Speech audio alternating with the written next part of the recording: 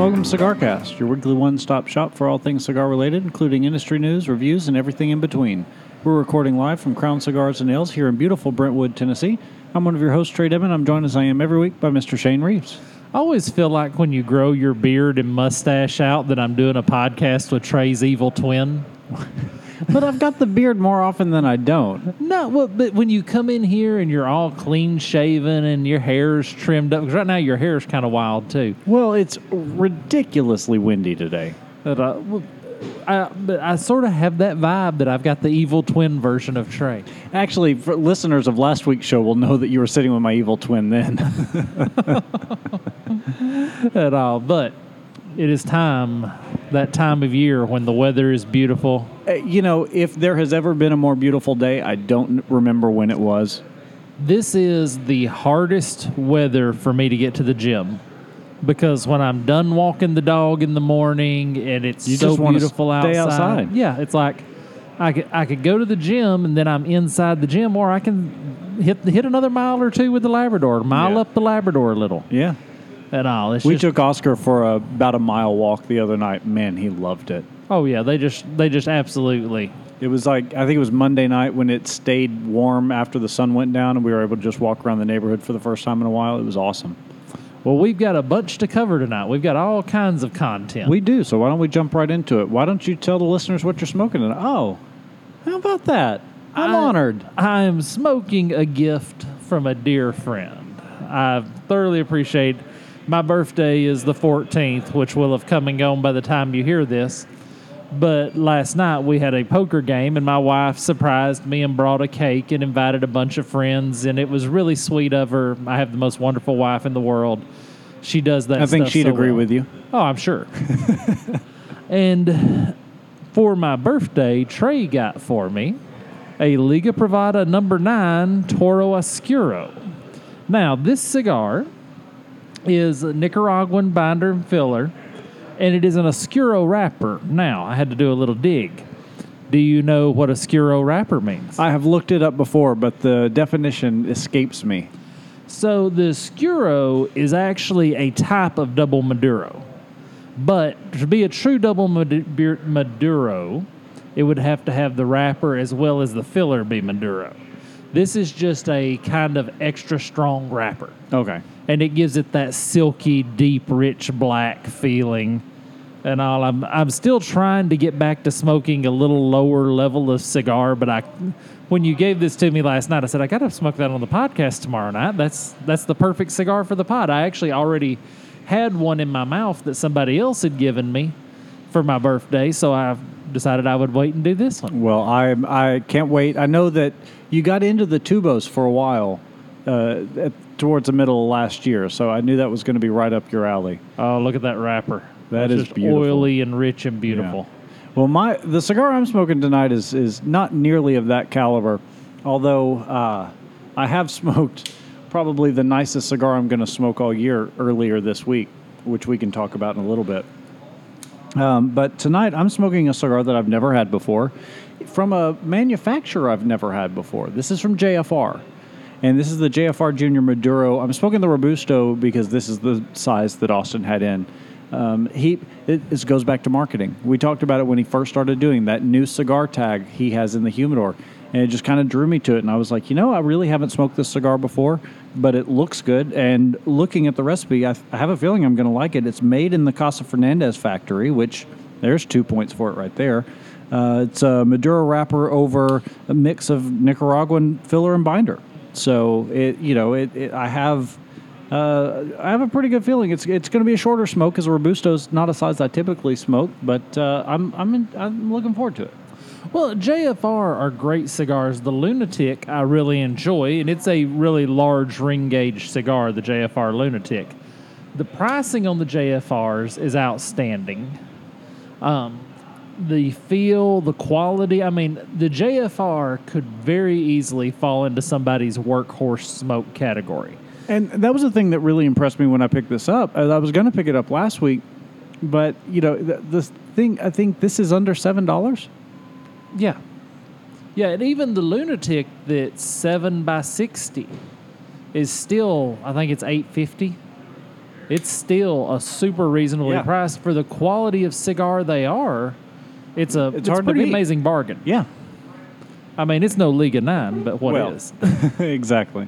But I'm really excited to smoke this cigar because I haven't smoked a Liga 9 regular for probably been a year or two.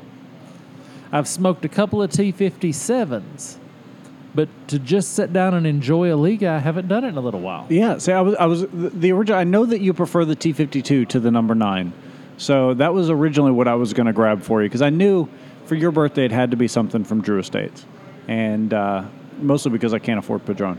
But but when I saw that there, it just kind of screamed Shane at me. It was an excellent choice, the best birthday present for the man who has everything at all. And there's a lot of times in life I feel like I have it all. I mean, you certainly live your life that way. It's actually, I'm in the process of taking classes and getting another certification and another degree and all that. And it's actually, I do kind of live a life of leisure, which has made this going to classes a lot harder. Yeah. At all. My pain threshold has weakened on doing stuff I have to do, if that makes any sense at all. Yeah, no, it absolutely does. Just like every other muscle, it's one that has to be flexed or you lose it. But being as I lit up a Liga, first thing I want to cover, this happened a couple of weeks ago, actually February 14th, back around Valentine's Day. And because we've had a couple of shows here and there, we never actually got to cover it. But when you look at the Liga wrapper, you see the classic Drew Estate lion. Uh-huh. And you see so much of the artwork is a part of the culture of Drew Estate. It really is. Funny thing about that, the Liga 9 logo, or the Liga logo, we were at dinner with some friends many months ago. It would have been probably summer or just turning fall. So it was about half a year ago. And our waiter was wearing a ring on one of his fingers, and it was that logo. And I was like, hey, our waiter is a cigar guy. All right. And I asked him about it, and he had no clue what it was.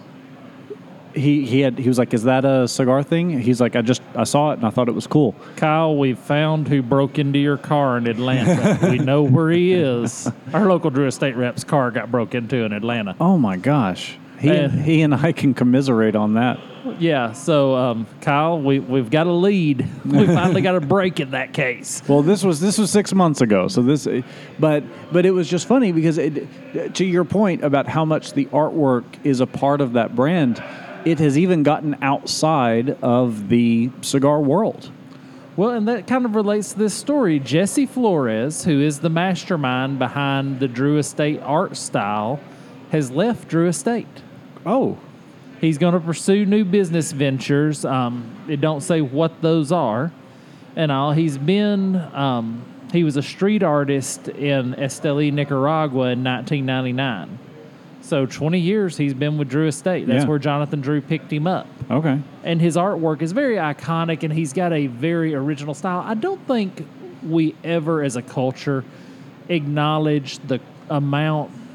People think that people that have artistic ability are just touched by God and have this artistic ability. Yeah, but it's again, just like anything, it takes practice. Yeah, he had to build his style, and he had to decide what parts of his style he liked, what parts of his style he didn't like. And I don't think we ever give artists enough credit. No, and then I think that goes to you always talk about how artists are never appreciated in their lifetime, and I think that kind of goes back to it.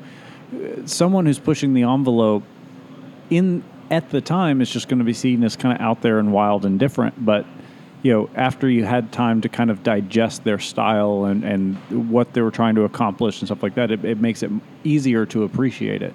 Well, with the worst thing you can say about any artist whatsoever, whether it be an actor, whether it be a wrestler, whether it be a painter, whoever it is, he's not getting any better.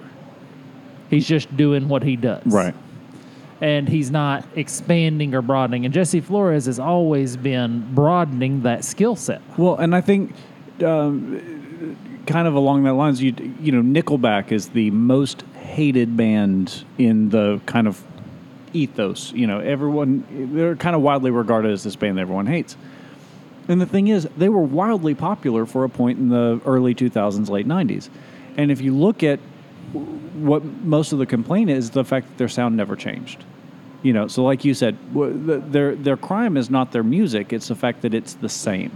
Right. Versus other bands, like I think Radiohead's a perfect example of it. Like one album to the next, they don't sound the same. The they're range growing. of a Rolling Stones. Yeah, and the Beatles for that matter. Yeah, there's a big difference in that. But so I love when I can make a high quality segue. Speaking of terrible bands, Milli Vanilli, Blame It on the Rain. The Dominican tobacco crop is going to be one of the best ever this year. Because of all the rain? Because of the drought. Oh. They're right the opposite, because there's been so little rain, the water that they have given to the tobacco has all been through irrigation, so they have been able to better control it. Ah.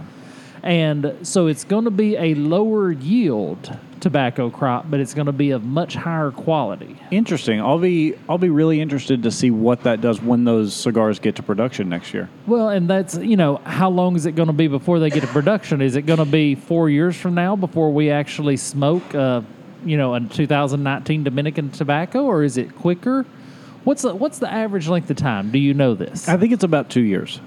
I think so. I've asked Pedro this question a couple of times because I'm always interested, and he's like, you can't put a clock on it because every tobacco leaf is different. Right. But if we're talking averages, I think we'd say it's probably about 2 years. And if I had to guess, I mean, obviously they're going to have to keep up with production to a certain extent. But if I had to guess, as much as possible, they're probably going to try and hold on to that tobacco and use it for special releases if it is going to be as high a quality as they're saying. Well, I would. So Lito Gomez of La Flor Dominica, he says this is a historic crop. They grew more than 100 acres of Piloto Cubana on La Canela farm. And I hate to say bad things about LFD, but they have production issues anyway. They're kind of well known for being really behind on back order, stuff like that. So while the quality is great, limiting their quantity of yield is going to probably not do some great things to their production. Yeah, there's going to be some issues, but it's the Padron theory. Padron grows smaller tobacco plants, right, and they have more flavor. So it's going to be really interesting. I don't blame it on the rain as often as Milli Vanilli would like me to, but I do think that this is going to be, in 2 years, I think we may look back and see some special releases, and if this really is a legendary tobacco crop, how much better it could be. Yeah, and I think as we start to see those, that is one thing I wish cigar manufacturers would do a little bit better job of, is, we always see the, Nicaraguan binder and filler or Dominican whatever, I would love it if someone would go into depths of being, this is a Ecuadorian Habano wrapper from 2006, or, Paul Gramerian does that. I mean, there's a couple of other people that do occasionally, you'll see it, but I would love to know, I mean, the winemakers always put the year, the vintage on their product. I would love to see cigar manufacturers start to do the same. Yeah, it would be nice, but I think it's cultural. The cigar industry strives for consistency year to year. Yeah, absolutely. But when you have things like this that influence that do create a difference year to year, I would love to, especially if for nothing else, I'd love to be able to, sit on a box and know when it was from, rather than having to draw on it with China marker or something like that. Right, try to figure it out. Yeah. So, need to hit a little bit of legislative action real quick. All right. I'm not going to hit much of this because it really bothers me. We talked last week about Scott Gottlieb leaving the FDA. Dr. Norman E. Sharpless, director of the National Cancer Institute, will become acting director of the U.S. Food and Drug Administration. Why? What? I mean, I struggle with this because the FDA, I mean, the second initial drug, like, yeah, you do want someone with a bit of a medical background and that kind of, for that aspect of things, but we don't really hear much out of the FDA. I mean, they do testing of medical things and stuff like that. In fact, I was at the eye doctor today, and I was asking her about new contacts. You don't wear glasses, so transition lenses became really popular in the late 90s, early 2000s. Yeah, I had them. I used to wear glasses. Oh, okay. AccuView has come out with contacts with transition lens technology. And I was like, that's the closest thing to a superpower I'm ever going to get. So I was like, can I get, like, write me a script for those? And she was like, and the eye doctor had never heard of it. And it turns out they're still in FDA testing. So it's a long rabbit trail to say, like, I understand the FDA does more than just ruin our lives on the cigar side of things. But at the same time, with everything that's going on for us as enthusiasts of this hobby, I feel like we're going to lose the forest for the trees. Well, first, I do have to touch on something there. I want them to get contacts that when I get angry, my eyes will like turn the color of Bruce Banner's on the Incredible Hulk right before he hulked out. That would really be what I would like to have. Mood contacts? Yeah, mood contacts. I think that would be very handy at several. Actually, I would like to strap them on my wife. Yeah. That would be a lot handier than them being on me. But I just talked about how wonderful she is, and now. But the other thing. You giveth and taketh away. I will say the articles I've read, and I've read articles from Half Wheel, I've read articles from Cigar Aficionado. Nobody is rushing to judgment on this guy. And that's the key. I think, my snap judgment was to be worried, but at the same time, you really can't. The proof will be in the pudding. And cancer is such a wide variety of types. Right. To say, it's the cancer doctor. He's going to slam all forms of tobacco. He would like for none of us to smoke and all of us to sit around at home and twiddle our thumbs and send him checks when we got a chance. Right. But we don't. Yeah, you're right. We don't know what's going to flesh out with this, and yeah, you hear that word when it comes to the smoking, and you get nervous. But there's, who knows what could come of it. But in the realm of bad news, the FDA announced its new rules for e-cigarettes. And basically they're trying to kill flavored e-cigarettes, and they're going to try to have a separate place in convenience stores to buy that. And, okay, explain this to me. The rule is, okay, we don't want no more flavored available, and we want a separate place that you have to be 18, 21, whatever to enter to buy e-cigarette juice. Oh, and we'd like flavored cigars gone too. See, I thought I read a headline that they changed the rules on that, but maybe it was just to make it worse. Well, this came out today, and that's what they've started. They've started the process in full force. And basically, they want flavored cigars. But all non-flavored cigars, and there will be a grandfather clause for all flavored cigars made before 2007. What? Don't get me started on that. So it might not affect, it might, okay. But I really hate this retroactive 2007. It is 2019. That was 12 years ago. You should not be able to reach back to before Justin Bieber was popular and be able to pull out some arbitrary date of when I had to be producing this. It should start from the day you announce it. It's really, of course, everything to do with the government's goofed up. And all. It's anytime you get a body of people together and you say, okay, I would like your position to be tell other people what to do with their life, you're not going to get any good out of it. Right. I mean, look at the Stanford prison experiment. Exactly. Hey, that's weird. I was actually thinking of that very same thing, the Stanford study. Yeah. And all. And would you like to explain the Stanford study, or would you like me to explain basically what it proved, and we can go into the details of how they figured it out, but what it proved is that if you have humans with absolute authority over other humans will basically inevitably wield that power in an unsavory way. Right, they will abuse it. If they have, regardless of the quality of people, because the Stanford students, these were very educated people. They were very woken people, and they gave them power over another segment of the student body, and it became a barbaric melee in no time. Yeah, they had to cancel the experiment. There was a movie made about it fairly recently that I just caught part of. I don't know that I'd be able to watch the whole thing because some of the reports of what was going on during this are just abhorrent. But yeah, basically, it was a bunch of Stanford students, and they arbitrarily, you guys are the prisoners, you guys are the prison guards, have at it. And it just, I mean, Thunderdome doesn't even begin to explain the kind of things that went on in that. Yeah, it's hilarious that you and I both thought of the Stanford experiment at the same time. Yeah.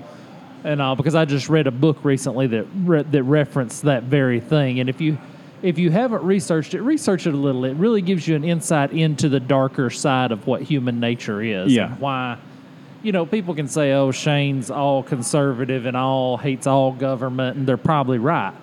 But there's also facts that back up that if you don't have oversight, you do have overreach. It's true.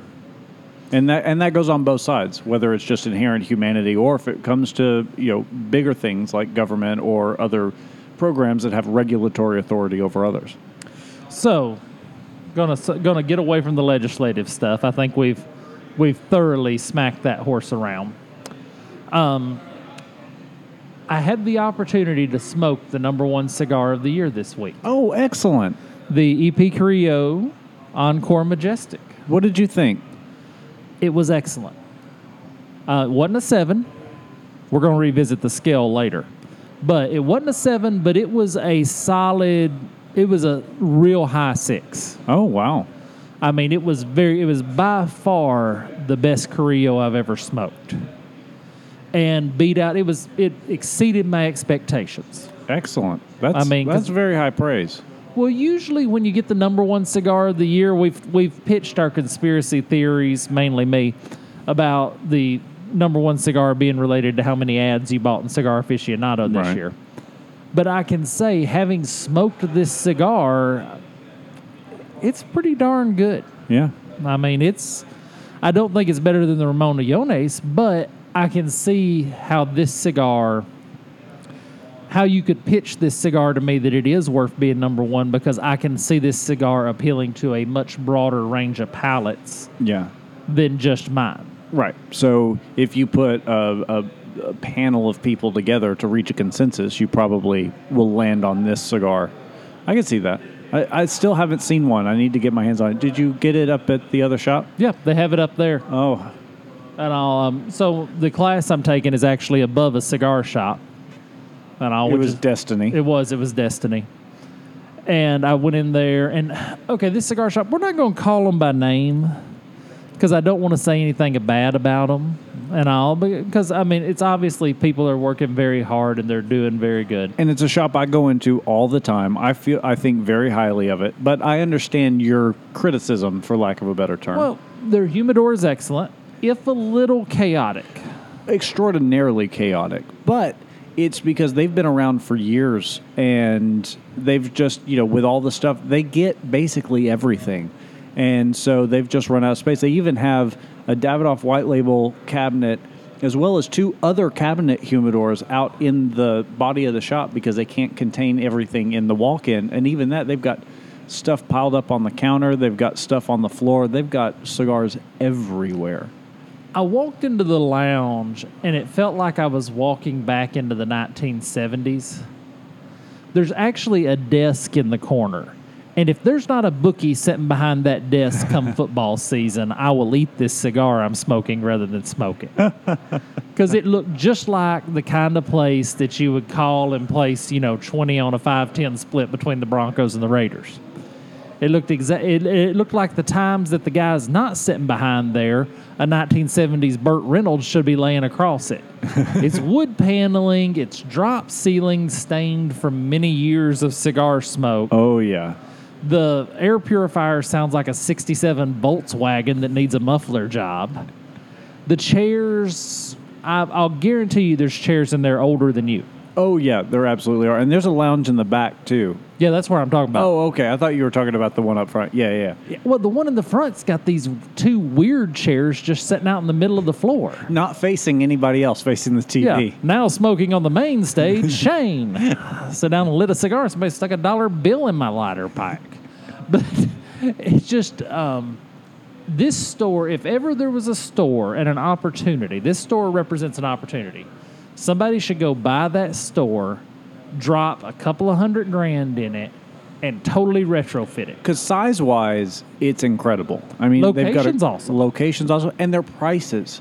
That's one of the things. So this is one of the things I really love about that shop. They still do all of their pricing with a sticker gun. What that means is anything, when you have price increases, they don't increase their price on the stuff that's already there. They just do it as moving forward. So you can get cigars that are a few years old if they are not moving, and they're still what they cost 2 years ago.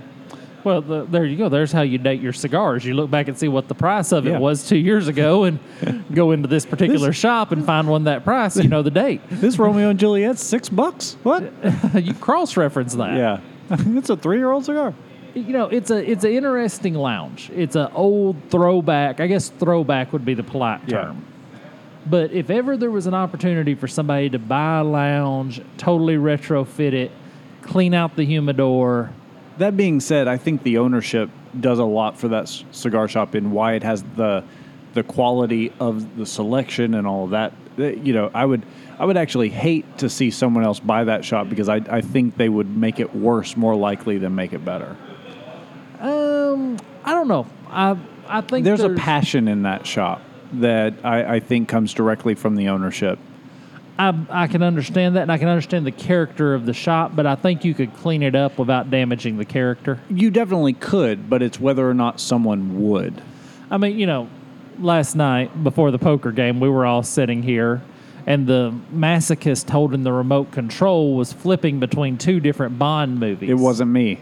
No, it was a different masochist. He was flipping between 2 different Bond movies at the same time. Both Daniel Craig Bond movies. It was Skyfall and Spectre. And, okay, can we not slap a coat of paint on the secret hideout? Every time they went to the secret hideout, it was dark, dank. I mean, it obviously had mold issues. I mean, you're a mold guy. I'm sure you could identify 5 or 6 different kinds of mold. Exactly. Okay, Bond, here's the deal. Instead of an Aston Martin this year, you're going to drive a Volvo. Yeah, a Volvo or something sensible, something a little less spy, and we're going to pull the paneling off the wall, slap a coat of paint on the cigar shop.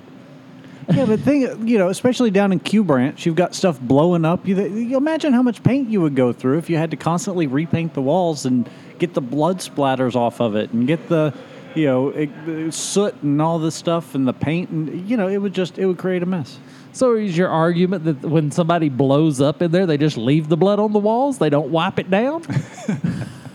I'm just saying it's easier to hide on brick. Well, I'm just saying that we could put Bond in a Geo Metro and slap a coat of paint on the secret lair and not hurt a thing. Then it would be Jimmy Bond. Whatever works. But anyway, okay, well, my Bond commentary aside, let's go to the break. When we come back, we've got to do some revising. We're going to revise our cigar scale. I'm man enough to admit when my view is too narrow, and I think we need to broaden our views. All right. Well, we'll be back with that and more after this.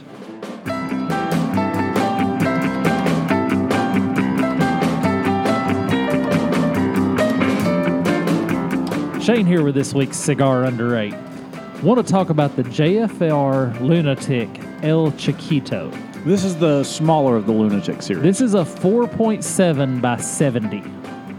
Oh, so I remember you smoked this on the show. I smoked it on the show, and I enjoyed this cigar tremendously because I love the short cigar with the big ring gauge is one of my favorite treats because you can smoke it fast, but you can still get the complexity. Yeah. You can still get a lot of the joy. So, and they run $6, $7 each. Very good pricing on it. And the JFR across the line, I mean, if we're talking about across the line, all very good value for $1 as well. Oh, yeah. San Andreas wrapper, Nicaraguan binder and filler. Great cigar. Packs a lot of punch. Packs a lot of punch, a lot of complexity. So for next week, try El Chiquito 4.7 by 70 by JFR Cigars.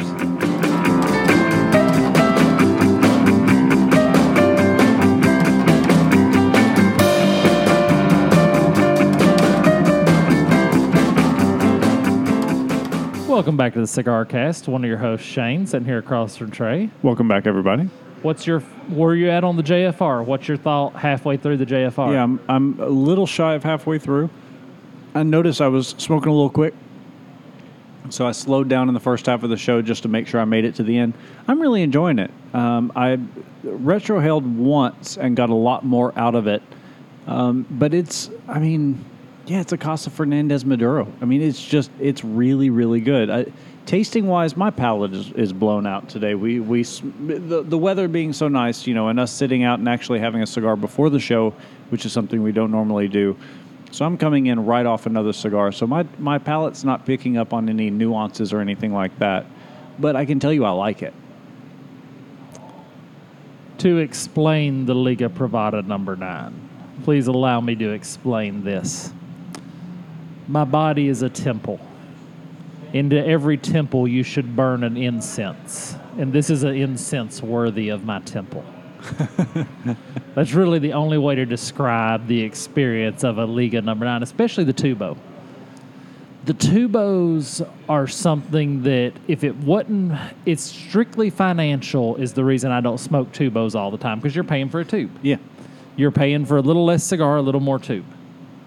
I mean, that's really what you're doing. But the oiliness of the wrapper, the texture, the feel, a cigar that comes out of a tube has a different experience from a strictly feeling and smoking perspective of the same cigar that's never been in one. I agree. I think part of it is due to how closely it sits to the cedar. I mean, in a cigar box, it's made out of cedar, or at least lined with cedar.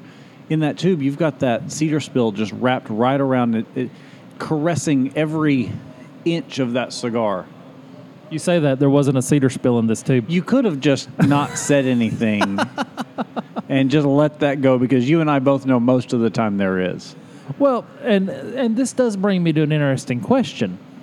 I wonder if I was aging cigars and I just pulled one out and put it in the tube, wrapped it up in cedar and put it in the tube, how much different it would be a year from now. This may be an experiment I have to perform. Yeah, I would be interested to know what that does to it. I've got some cigars that I'm aging. I should pull one that I'm aging out of that bundle out and just slip it in this tube and let it age, and just write here on the label the date that I put it in. Yeah.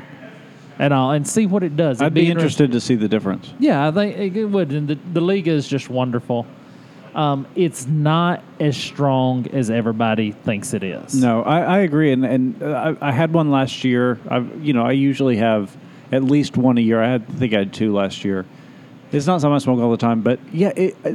And I don't know if some of that is due to the fact that the blend has changed slightly since they were first released, or what. But I remember it being a pretty stout cigar, the first one I had many, many years ago, and I didn't find that it was just overpowering these last couple that I've had. No, it's more balanced. This is definitely Yeah. better balanced, and it's more just absolutely everything you want, everything you would expect a cigar of this caliber to be, it delivers. Now, we've had some listener feedback about our rating scale last week. Basically telling you were wrong, as I recall. Well, I wouldn't go that far. The suggestion was made that a 1 to 7 scale on a broad sweep of the entire cigar is not enough to... It's incomplete. Right, is incomplete. So I'm going to propose a new scale. Okay. We're going to stay 1 to 7 so that there is no middle. And we're going to... I think we need to have 3 categories. I think a cigar needs to receive a 1 to 7 based on construction. Does it hold together? Does the wrapper stay on? How's the cut work? Things like that. The draw. The draw is probably the most crucial portion of that scale. Right. We need to have a flavor. And all because the flavor is very important, regardless of how good the cigar smokes. If you can't enjoy the flavor, it's just not going to work. Right, absolutely. And then we need to have the price. The pricing of the cigar. Now, but pricing, I don't know if you can do pricing on a scale. I think you can, because I want to do it quantifiable in cigar for the money. Okay. I think we'll have to work that out. So like a perfect example, let's take the Camacho Corojo. The construction's always very good. Mm-hmm. The flavor is very good, but the price for the flavor doesn't necessarily line up. Yeah, it's true, but at the same time, you have a hard way of creating a regular... I guess you have to. I guess you'd have to do price after you smoke the cigar. That would have to be the last thing you rate, based on everything else. Because a $4 cigar, you can't necessarily give all $4 cigars a rating of 1 based on price. You can't give all $30 cigars a 1 based on price as being unattainable, that sort of thing. So it kind of has to be. I think maybe value for money is maybe a footnote in the overall review, maybe more so than a number. Yeah, I think that's because like what the Charter Oak. Let's take a Charter Oak. It's going to be a 6 in construction all day long. And it's going to be a 5 or 6 in flavor all day long. Yeah. And price, it's going to be a 6 in price. Yeah. I mean, and if you average the 3 of those together, of course, it's a 6. So, but there will be times that, okay, if we use our same scale and we take, let me think of one that I'm disappointed in for the price. Tabernacle? Take a Tabernacle. Well, I'm disappointed in the flavor, too, of the Tabernacle. Oh, okay. I don't think Tabernacle's got going for its construction. I actually like the Tabernacle, but it's a 5. It's a low 5 for me. Maybe even, yeah, anyway. But I think your price can actually make up for some of it. If you feel like you're getting a better value, take the JFR. Okay. Take the JFR. The construction of the JFR is going to be a 5 or 6. I've had some that were a little wonky. Yeah, and flavor-wise, it's a 5. It's a solid 5. Yeah, it's middle of the road, good, easy smoking. But price, yeah, it's going to change the scale. Yeah. Yeah, we'll have to work out how to actually quantify, because you can be too expensive, or you can be too cheap as well.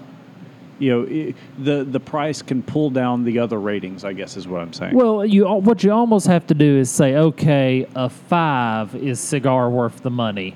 A 6 is cigar value, and 7 is steal. You should, be arrested on your way out of the shop. It's a Padron for $3. Right, it would be a 7 in price. Yeah, well, we can work that out, but I agree that does need to be part of it. Although you did say last week that when rating a cigar, price should not enter into it. I did, but I have since revised my opinion. A brilliant intellect will always allow for room for improvement. I'm just saying, like, I think value for dollar is a footnote in the overall review, but I think the rating needs to be the cigar standing on its own. Well, is there another factor that you should rate in your cigar? You've got flavor, construction, price. Is there another factor? Or flavor, construction, draw, price. You can't put me on the spot like this. We're going to end up with a lot of dead air. Does availability come into it? Because, we spoke about the special releases. Yeah. And the availability, but I don't think the availability should impact the grade of the cigar. I don't think that's fairly judging the cigar. I think appearance. I think and maybe cold draw. But I would rather, cold draw's flavor. It is. Cold draw has to be put into the flavor category. But it also can sometimes, but the flavor's not going to be the same from the cold. Like, you can get an idea. I think of AJ Fernandez, where you actually taste it on your lips, the spiciness from the cold draw. But by the time you do the cold draw, you're pot committed. Yeah, it's true. They're not going to let you cold draw it in the humidor. They may have a demonstrator model, but you may not want to use that one. I do think appearance, though, is it, does it look, how does it look? Big veins, small veins, lots, I think there's something there. Yeah, there is something about a thick and veiny cigar that's not necessarily going to be... You're smoking on the west side of town, huh? Yeah. But it's going to bear... We need more input. Everybody out there listening, thank you for your input last week. We need more input. I think our scale is incomplete. And I think we have to figure out... Because I do think it almost needs to be 40% flavor, 40% construction, and 20% price. But I don't know how to make that math work. Yeah. Because, you got flavor, construction, and draw. construction and draw kind of go together, but not necessarily, because you can have a poorly drawing cigar that doesn't blow up on you, and you can have a good drawing cigar that splits and cracks and falls apart. So I don't know. We'll spend some more time on it, but I'm glad to see that you're a man who can, evolve. I can definitely. I'm always flexible. I'm nothing if not flexible. We are still not going to allow decimal points. We will always round up Or down. Round up, round down. Yeah. So, but we will not allow decimal points. I still have principles that are involved in that. well, speaking of being evolved, I need your opinion on something. So I've had a couple of interesting experiences in a cigar shop recently that I need to know, am I the a-hole? Or am I expecting too much? Or is the other person the one who's acting in the wrong here? So there is a cigar shop in town. I won't name it. And I'll try and keep this as vague as possible because it's nothing. I don't believe it's a fault of anyone there. I really think it may be my fault. So this particular shop has a full bar and a humidor, and it's kind of a bar, kind of a cigar shop. It's mostly a cigar shop. Anyway, so I don't drink. I've talked about it on the show before. I don't drink anymore. So, but I do like to have something when I usually buy a bottle of water. This particular shop, because of the fact that they have a full bar, does not offer sodas or waters or anything to buy out of a cooler. So typically when I go, I just get a glass of water and they refill it. They're pretty good. There's one particular bartender, though, that the last few times I've been in there has completely ignored me. And I'm trying to figure out, now, I go in there fairly regularly, and I'm usually pretty good to drop $1 on the table when I leave and just kind of tip them for the water. Because I would pay for the bottle of water, but I don't have that option. But as we are becoming an increasingly cash-free society, I don't always have $1 to drop on the table. And so I end up not tipping the guy. And I would rather drop some money down to show that I appreciate it. But the last few times I've been in there, if I get a glass of water, it never gets refilled. But prior to, say, 3 months ago, attentive as anything. So is this a result of my not tipping him a couple of times that I've just kind of lost favor? Or am I expecting too much? What do you think? The answer is Labradors, cats, and parakeets. This is the When answer. you said you had thoughts on it, I should have been worried. This one's on me. This one is absolutely on me. Everybody out there, listen up, take notes if you must. Buckle up, folks. There are 3 kinds of people in this world. There are Labradors, there are cats, and there are parakeets. Want to please, don't give a crap, and just... So a Labrador, if you don't like a Labrador, he will do everything in his power to win you over. He wants your love. He wants your affection. He will throw himself at you. My dog, I can take him in a room full of people, and he will run right to the one person that doesn't like dogs and try to win them over. Ace is representative of the species of dog. He takes his responsibilities very seriously. Then you have cats. I'm not a cat person. But you have cats who, if you treat a cat super duper well, someday they'll give you the nod. They may deign to let you pet them. They may eventually even somehow be familiar with you and decide not to eat your body if you drop dead of a heart attack in the kitchen. There are people that are cats. And there are people that are parakeets that are just so dumb and so oblivious to everything going on around them that whether they have food or don't, whether you're nice to them or mean, whether you sing to them or cuss at them, they all have the same perspective. So you think maybe a parakeet? No, I do think this guy is a parakeet. I know who you're talking about. I believe him to be a parakeet, him or her. We don't want to get too specific. Well, I think the ship's sailed on that one. You think the parakeet's out of the bag? Yeah, I think so. He's kind of a little long in the tooth to be a bartender. Kind of smacks of Nashville failed musician. Okay. Probably hadn't hit all the marks he wishes to hit in his life. and he has become a parakeet. Because I never see him treating anybody super well based on tip. I never see him bending over backwards and going out of his way to actually help people. Yeah. Although the last time we were there, I think you even noticed, was smiling and laughing with one group, turned around and I asked for a glass of water, and I just got the death stare.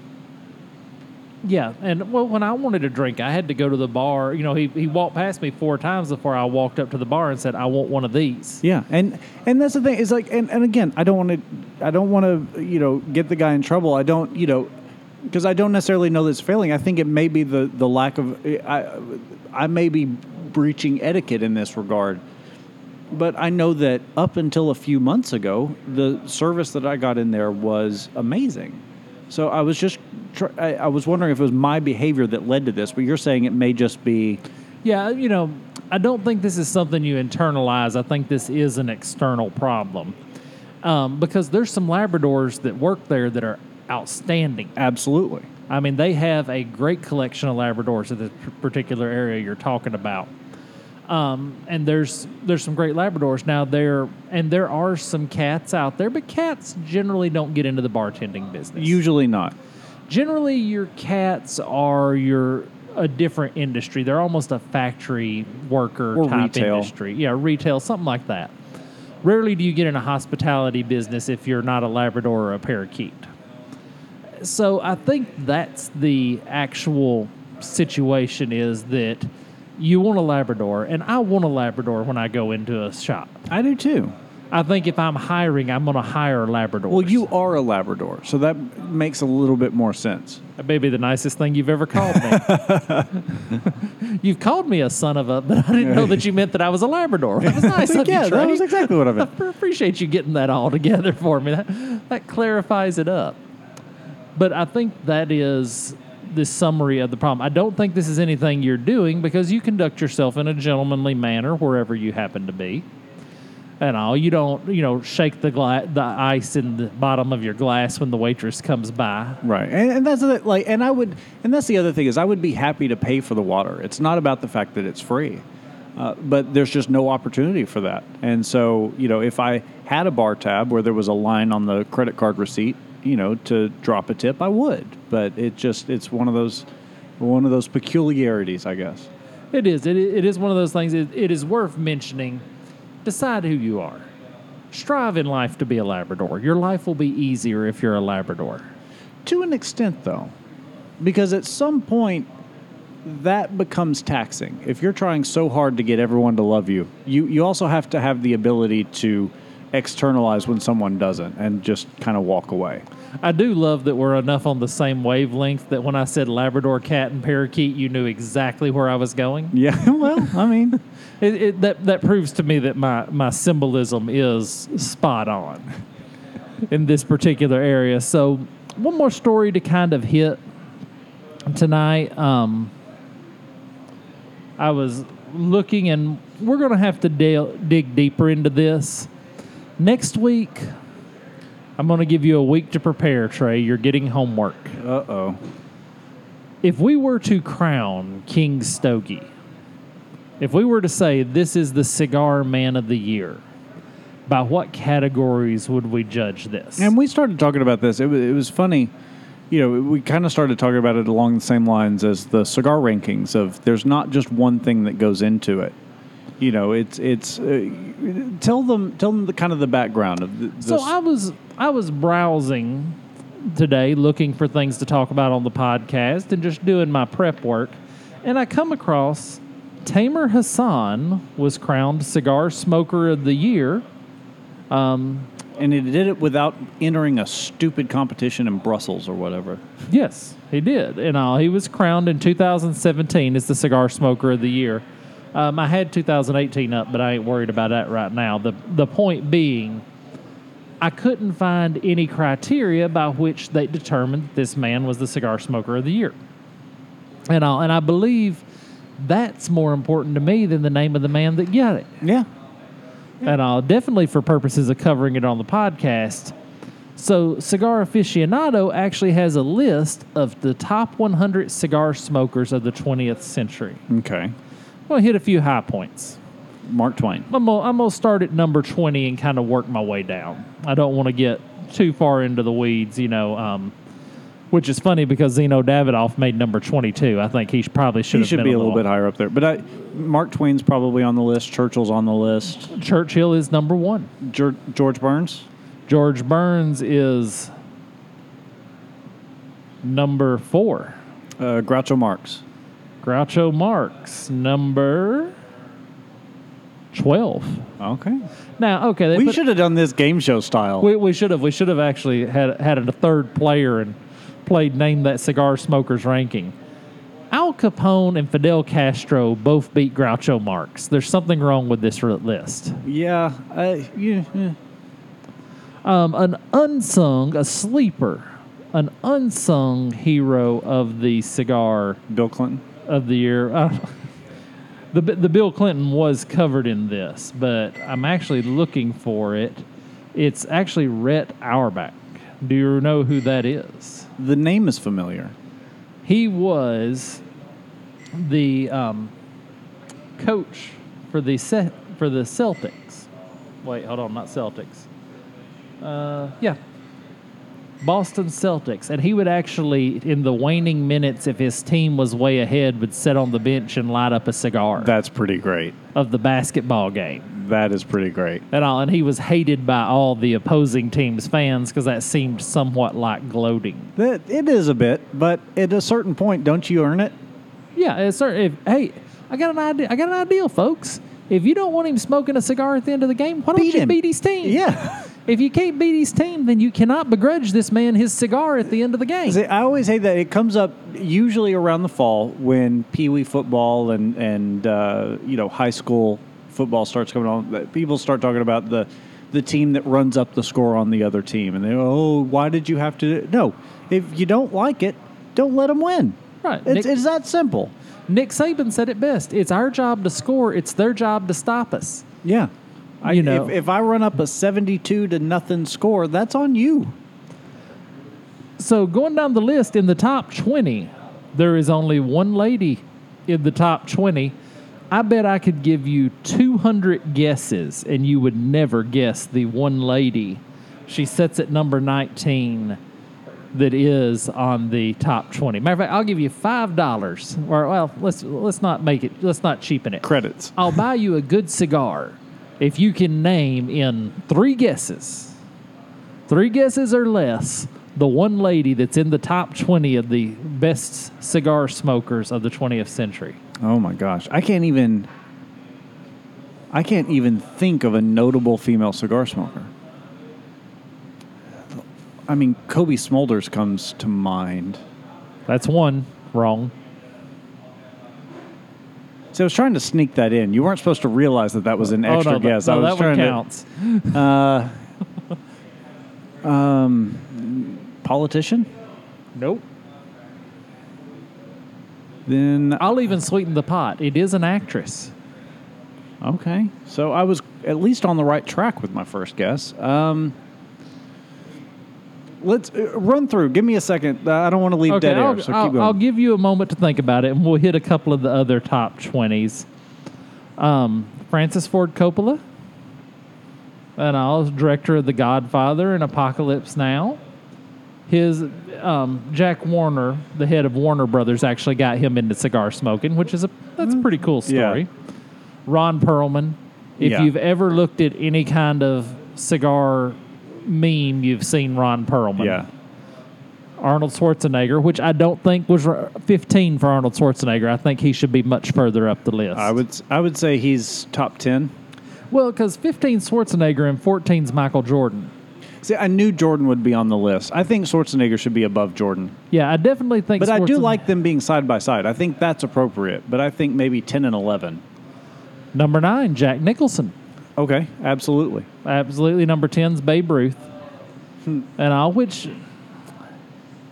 if you're going to call them the best cigar smoker of the 20th century, they kind of have to be known for their cigar. I was exactly going to say that. You know, he's notable of the fact that he smokes cigars, but I don't think of him as a notable cigar smoker. Michael Jordan, I think of as a cigar smoker. Yeah. I mean, obviously basketball player first, baseball player 12th, but I don't think it's, anyway. Well, Milton Berle. Oh, yeah.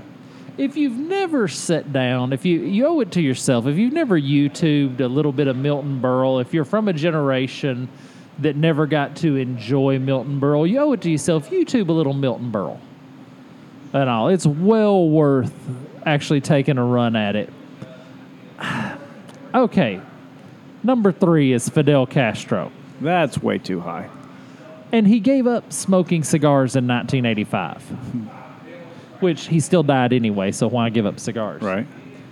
I think I would love to see their criteria. Again, aficionados should give me their criteria for how they're ranking these. Then some of their rankings might make sense. Number 2, John F. Kennedy. Okay. I can definitely understand that. Politically, it's good to know this list is not politically motivated because number 7 is Bill Cosby. Okay. And okay, all the Cosby stuff is bad, but he did do a lot of good. You should not totally be able to paint Cosby as a villain because there was a lot of, he's like anybody, he has good and he has bad. Yeah, but he has a lot of bad. I mean, we've talked before about separating the artist from the art. And I usually can do a pretty good job of that. He's one of those that I just, because of the nature of what and we don't have to get into it now, but that's one of those that I do have a little bit of a hard time putting him on that list. Okay, so you've got 2 guesses left. And I've gotten no closer. I'm trying to think of actresses that I've seen on Aficionado or. I got nothing. Whoopi Goldberg made number 19. Never would have gotten that. Never would have gotten that. I should have promised you a Padron 50th. You never got that in 200 guesses. But she is, she's been nominated for Oscars, and she prefers small cigars, but she has been known to light up a Cohiba. This is from the Aficionado article. Interesting. But for next week, let's be sure we kind of figure out what our criteria would be if we were going to name the cigar smoker of the year, and then let's also, if we were going to name the one regular that comes into our home shop that we would label cigar smoker of the year, how would we go about determining? Because I think for me, one of the first things I think about, we kind of talked about this earlier before we start recording. I know we're running long, so I'll keep this short, but is how much good they do for others. I mean, we talk about the gentlemanly pursuit that is cigar, and part of being a gentleman is having a philanthropic spirit.